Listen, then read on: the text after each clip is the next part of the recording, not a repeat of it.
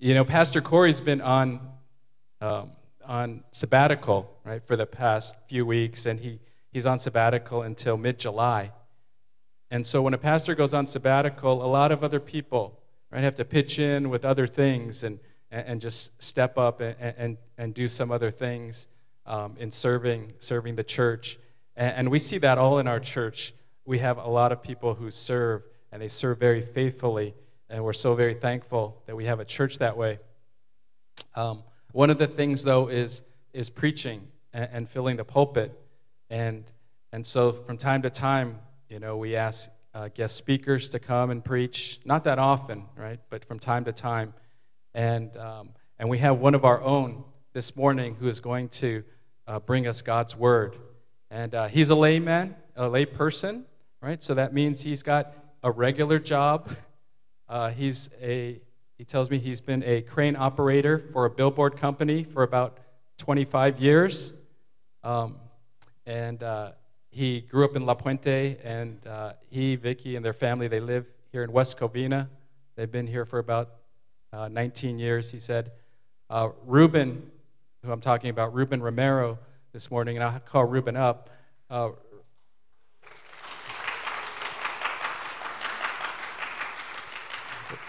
Ruben, you can go ahead and get Ruben and Vicky. They became members earlier this year, and so they've been at the church for about a year and a half. So not too long, but they're very faithful. They're very passionate about their love for the Lord, and they raise their family that way. And so we're thankful to hear Ruben share from Psalms. Right, we're going through a series on Psalms, bear before God. Honesty before God, and Ruben's going to preach on Psalm 73. But before he does, let us all pray for Ruben this morning. Father, thank you for Ruben's heart, for you, Lord, and for his family as a dad and as a man of God. Lord, we ask that you would fill him, Lord, with your Holy Spirit. Fill him, anoint him, Lord, now to preach your word and to speak your words to us, Lord. We pray that we would open our hearts to whatever you have to say to us this morning through Ruben, and we ask that you would use him and he would speak with boldness, with conviction, with compassion, with sensitivity to your Holy Spirit. Lead him now in Jesus' name. Amen. Good morning, everyone. Sure, a lot of you, thank you, Pastor Darren, for the introduction. Maybe a lot of you don't know me and are surprised to see me up here. None more surprised than me. But here I am, and be careful what you pray for. Be careful what you ask of God. But today is a Father's Day. I just want to wish all you fathers happy Father's Day. I'm a father myself. Both of my daughters are here.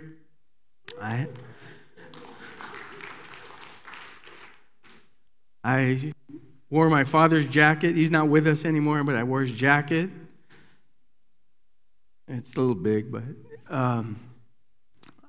he was a great father. He wasn't perfect, but none of us are. And if you talk to my daughters, I'm sure they'll tell you a lot of stories about me not being perfect.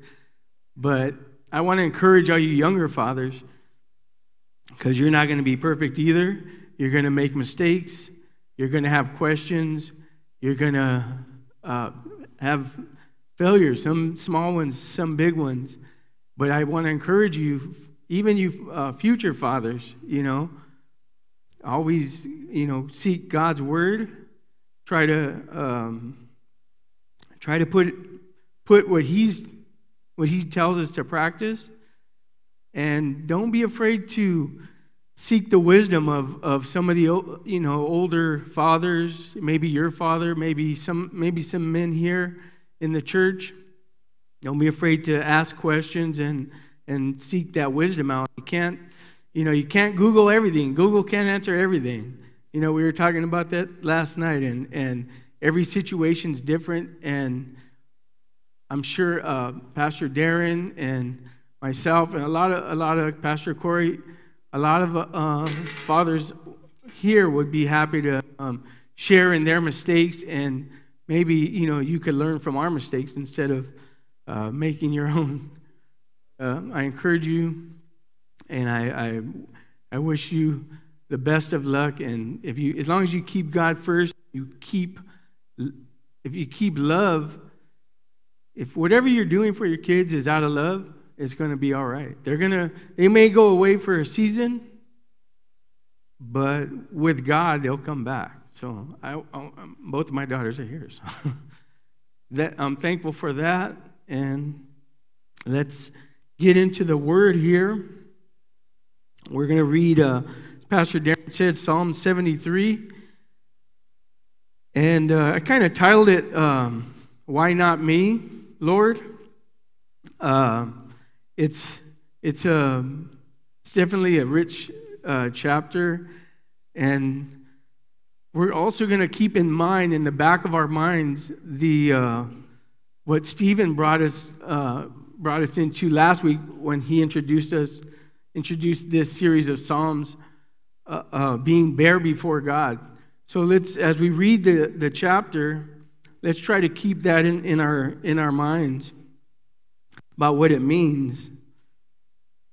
And for me, being bare before God means to be totally honest and forthcoming with God. So as we read this, we're going to find out that the psalmist, who is not David in this psalm, is Asaph, who was I think a lead and maybe a prophet. They think he was a prophet for David, and we're going to see how he gets mad at God, and he expresses that, and how he feels cheated by God. And we're also going to see we're going to find out God's reaction towards it. So let's pray as we get into the word. Lord, we just come before you right now, Father. We thank you for this time. We thank you for this beautiful day. We pray, we lift up the fathers here, Lord God. We thank you for their dedication. We thank you for doing your work as you charge them with raising your children, Father. And we put a hedge of protection over them, Lord God. We pray for clarity and vision and wisdom, Lord God. We thank you for them, Lord. We pray, Lord God, that you would just open our minds and our hearts this morning to receive your word. And as JR was singing about, I pray that the words of my mouth and the meditation of my heart is pleasing to you, Lord. We thank you, Father God. We come against pride. We come against, Lord, confusion. And we just lift up your word, and we lift up you, Lord. In Jesus' name, amen. So we're going to start off reading, and it's sort of a long chapter. It's got, I think, 28 verses. And I was going through it, I felt like, I kind of was thinking about editing it down. But it's kind of tough to do with this chapter because it's, you kind of got to get the whole picture that Asaph is laying out for us in order to get what he's thinking, and then in the end, how it comes around in the end. So we're going to start off in verse 1. We're going to read 1 through 3, first of all. It's Psalms chapter 73, Psalm 73, verses 1 through 3. And it begins, Surely God is good to Israel, to those who are pure in heart. But as for me, my feet had almost slipped. I had nearly lost my foothold, for I envied the arrogant when I saw the prosperity of the wicked. So in the beginning, he starts off and he knows, he realizes and he knows that God is good to his people. He knows that if you have a good heart, that God's going to be good to you. It's the people of Israel, God's chosen people. So he knows that. But still he goes on to say that he was envious of the wicked because of their prosperity. And he's sharing his innermost thoughts and feelings, and that's part of being. He's opening up and he's starting to bear himself to God. And how many of us can relate to those feelings? We all know a family, let's say, or a friend who's got it all. It seems like they got it all. They got the great job. They're like, oh yeah, I worked 4 hours this week. I'm making all this money. That doesn't include my bonus, my company card, and my company car, my company credit card. And maybe the wife is always doting on him and serving him, and maybe the husband is buying her jewelry or taking her on fancy vacations, and of course the kids are excelling in everything. They're the best player on the baseball team. They got the best grades. They're going to the best schools, and they have a beautiful home. They got a couple of nice cars in the driveway. And how do we know all this about these people? Well, we see it on their social media. You click on their Facebook page and it shows all their pictures and all these things, and we're like, man, how come they have that? They don't even know God. They're not even serving God. Why don't I have that, God? I'm serving you. And you see it on social media, so it's got to be true, right? All that stuff, it's got to be true. I mean, people don't lie on social media, so, it's all that stuff, it's got to be right. But that's what Asaph is feeling as he's writing this to God. That was going on then, just like it's going on now. And he admitted that he almost lost his salvation through that envy. He says, my feet almost, or what did he say? My feet had almost slipped, and I nearly lost my foothold. And that's what he's talking about. He's talking about him standing with God. He almost lost that because he was so envious of his friends and these people that have everything and are not even following God. Read on verse 4. We're going to go 4 through 12, and we'll hear more about how lucky these wicked people are. As Asaph, you'll hear his how he feels cheated by God and how he's mad at God. He says they have no struggles. Their bodies are healthy and strong. They are free from the burdens common to man. They are not plagued by human ills. Therefore, pride is their necklace. They clothe themselves with violence. From their callous hearts comes iniquity. The evil conceits of their minds know no limits. They scoff and speak with malice. In their arrogance, they threaten oppression. Their mouths lay claim to heaven, and their tongues take possession of the earth. Therefore, their people turn to them and drink up waters in abundance. They say, how can God know? Does the Most High have knowledge? And he says, this is what the wicked are like, always carefree. They increase in wealth. So he's saying, God, these godless people have everything. And more importantly, they have everything that I don't have. And that's the, underlying message. These are things that he's envious of. These are things that he wishes he had, but he doesn't have. He even says, they don't even get sick. Because we're believing the front that we see. We don't see the troubles behind the scenes that everybody has. Everybody has troubles. Everybody gets sick. They even question God's wisdom, and they're still prosperous. And if you read in verse 9, it says, their mouths lay claim to heaven, and their tongues take possessions of the earth.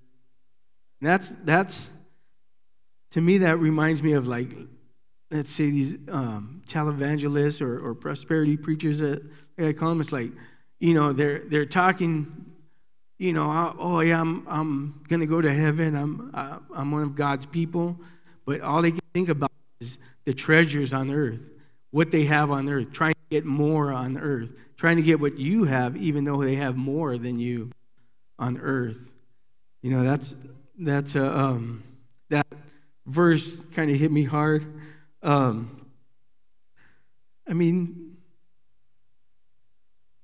the end, he says they increase in wealth. I said that the other day, and the rich get richer. We were talking about the gas prices and the oil companies and how they were going to give stock buybacks in the billions at the end of the year. These rich people who are already filthy rich, and that's what it is. The rich get richer. And he's sitting there in amazement and just wondering, like, why, Lord? Why them? And why not me? I'm one of your children. I'm yours. This psalm could have been written yesterday. It could have been written today by any one of us here. It's so, relevant today. And especially, probably more so with social media, because, people aren't going to put on there, oh, I lost my car got repoed today. They're not going to put that on Facebook. You're going to put all their good stuff so people can say, wow, And that's what happens. We do that. We fall into that trap. And let's be careful that our feet don't slip. And we go that way, because it doesn't just happen. It doesn't happen like, oh, I'm envious of him, so now I'm going to stop going to church and I'm going to go over here and do. Maybe very rarely it happens like that, but most of the time it happens like, man, I want a new BMW too. Man, I should probably start working more so I can get that. And the more you work, the less time you have for your family, the less time you have to be here, the less time you have to be with God in prayer and reading His Word. And that's how you start slipping. That's how you go.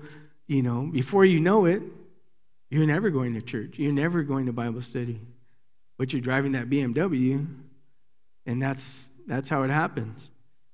So let's be careful. Let's not worry about that. These treasures that people are storing here. God tells us to store our treasures in heaven. Amen. It's a hard thing to do because we're so short-sighted, but we have to look at the bigger picture. When we were talking about this chapter, I was talking with Pastor Darren, and it reminded me of when you're in high school, and when you're in high school, that's everything. Like your friends, you forget about your parents, you forget about your chores, you forget about everything. You want you just want the right shoes, you want the right clothes, you want the right haircut. If your hair's not right that day, you're not going to go to school. It's like in those years, that's like our friends are everything. Oh, what are you going to do? Oh, let's go, let's ditch, or let's do this, or let's do that, or, we're going to go to this party, or whatever it might be. And you're like, yeah, you want to be in the middle of that, because at that time, that's everything. You can't miss anything that your friends are doing, or you're going to be, in your room crying or depressed. You want to do everything your friends are doing, because that's your whole world. Then when you get out of high school, a little bit of time, and like me, I'm 51, so high school was a blink of an eye. When you think about it, it was a moment in time. And none of those things that happened in high school, well, one of them's here, but, okay, two of them. But they don't really matter. if you don't even remember if you but doesn't matter what went on then. That what's going on in your life now, there was no relevance, unless of course you got bad grades. Then that probably matters. But to most of us, that wasn't the forefront. That wasn't the priority. It was just being at the right place with the right people, wearing the right clothes, driving the right car. All of this that this guy's talking about, Asaph is talking about. And that's what God wants us to know is this life, although you live 80 years, that's a long time. Some people here are past that. And hey, thank God for that. But even 80, 90, 100 years is a blink of an eye to God, to eternity. And that's why God tells us, store your treasures in heaven and not here on earth. Because the treasures here on earth they're going to be gone. Forget about them. It's not going to matter if you had the BMW if you're apart from God. And that's the goal. And that's the end goal is to be with God. And you'll see the psalmist come around here. In verse 13 and 14, he says, surely in vain have I kept my heart pure. In vain have I washed my hands in innocence. All day long I have been plagued, and I have been punished for every morning.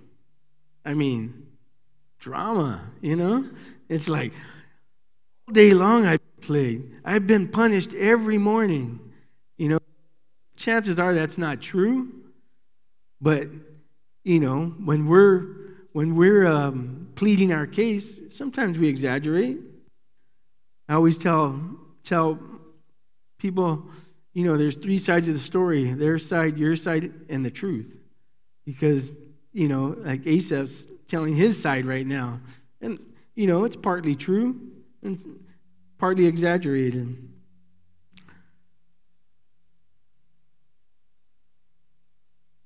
So now we see this, where his feet begin to slip, He's like, surely in vain I kept my pure heart. In vain I washed my hands. Like, in other words, man, I've been serving you, Lord. I've been trying to do what you want me to do, and it's not working for me. I'm not being successful. I'm not prospering. Like, he's thinking like he sees the wicked prospering. He's like, all of this for nothing. All I get is plagues and punishment. But in reality, everybody has problems. Even those people that we read about or that we see on the perfect families that we see on our Facebook or social media, they got problems. Because what happens? You read about the vacation in Hawaii and all the pictures, and then 2 months later, they're getting a divorce. 2 months later, it's like the kids run away from home. Why? Because their priorities are not in line with God's. Their priorities are, number one, attaining these worldly possessions, attaining these treasures here on earth. But number two, putting it out there to other people to make themselves look good, to make themselves seem maybe better, maybe more well off. Maybe they have a better relationship with their kids. Maybe they have a better marriage. When it's all a fallacy, it's all a lie.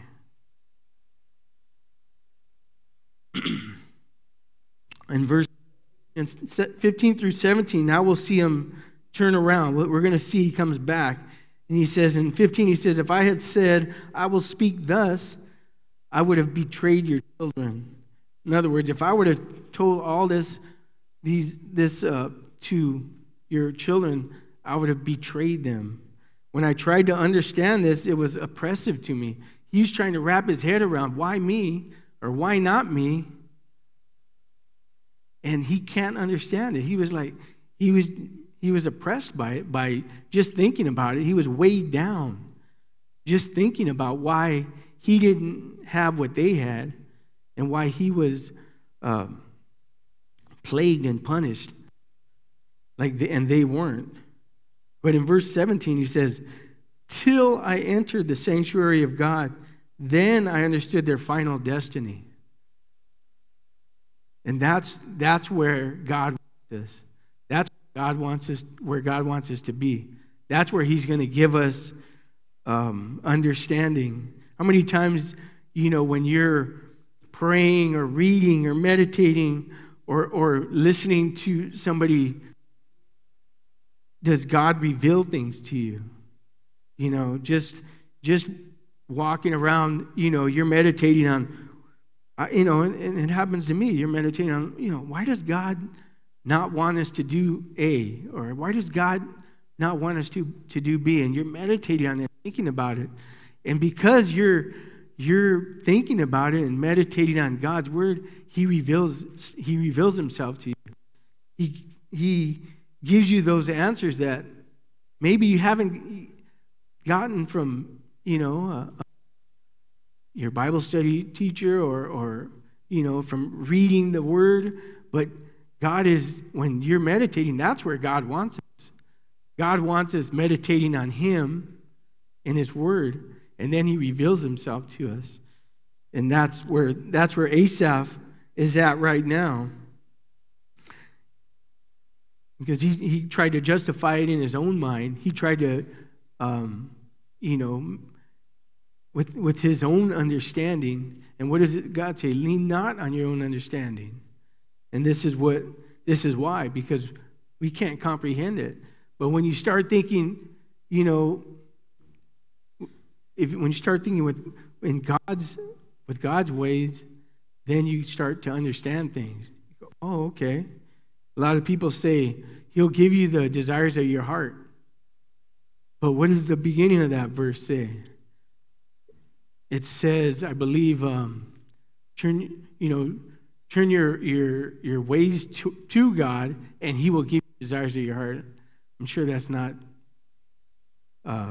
word for word, but that's what he's saying. That's what he's saying. He said, once you turn to God, then he's going to give you desires. Because, the Bible says our heart is wicked.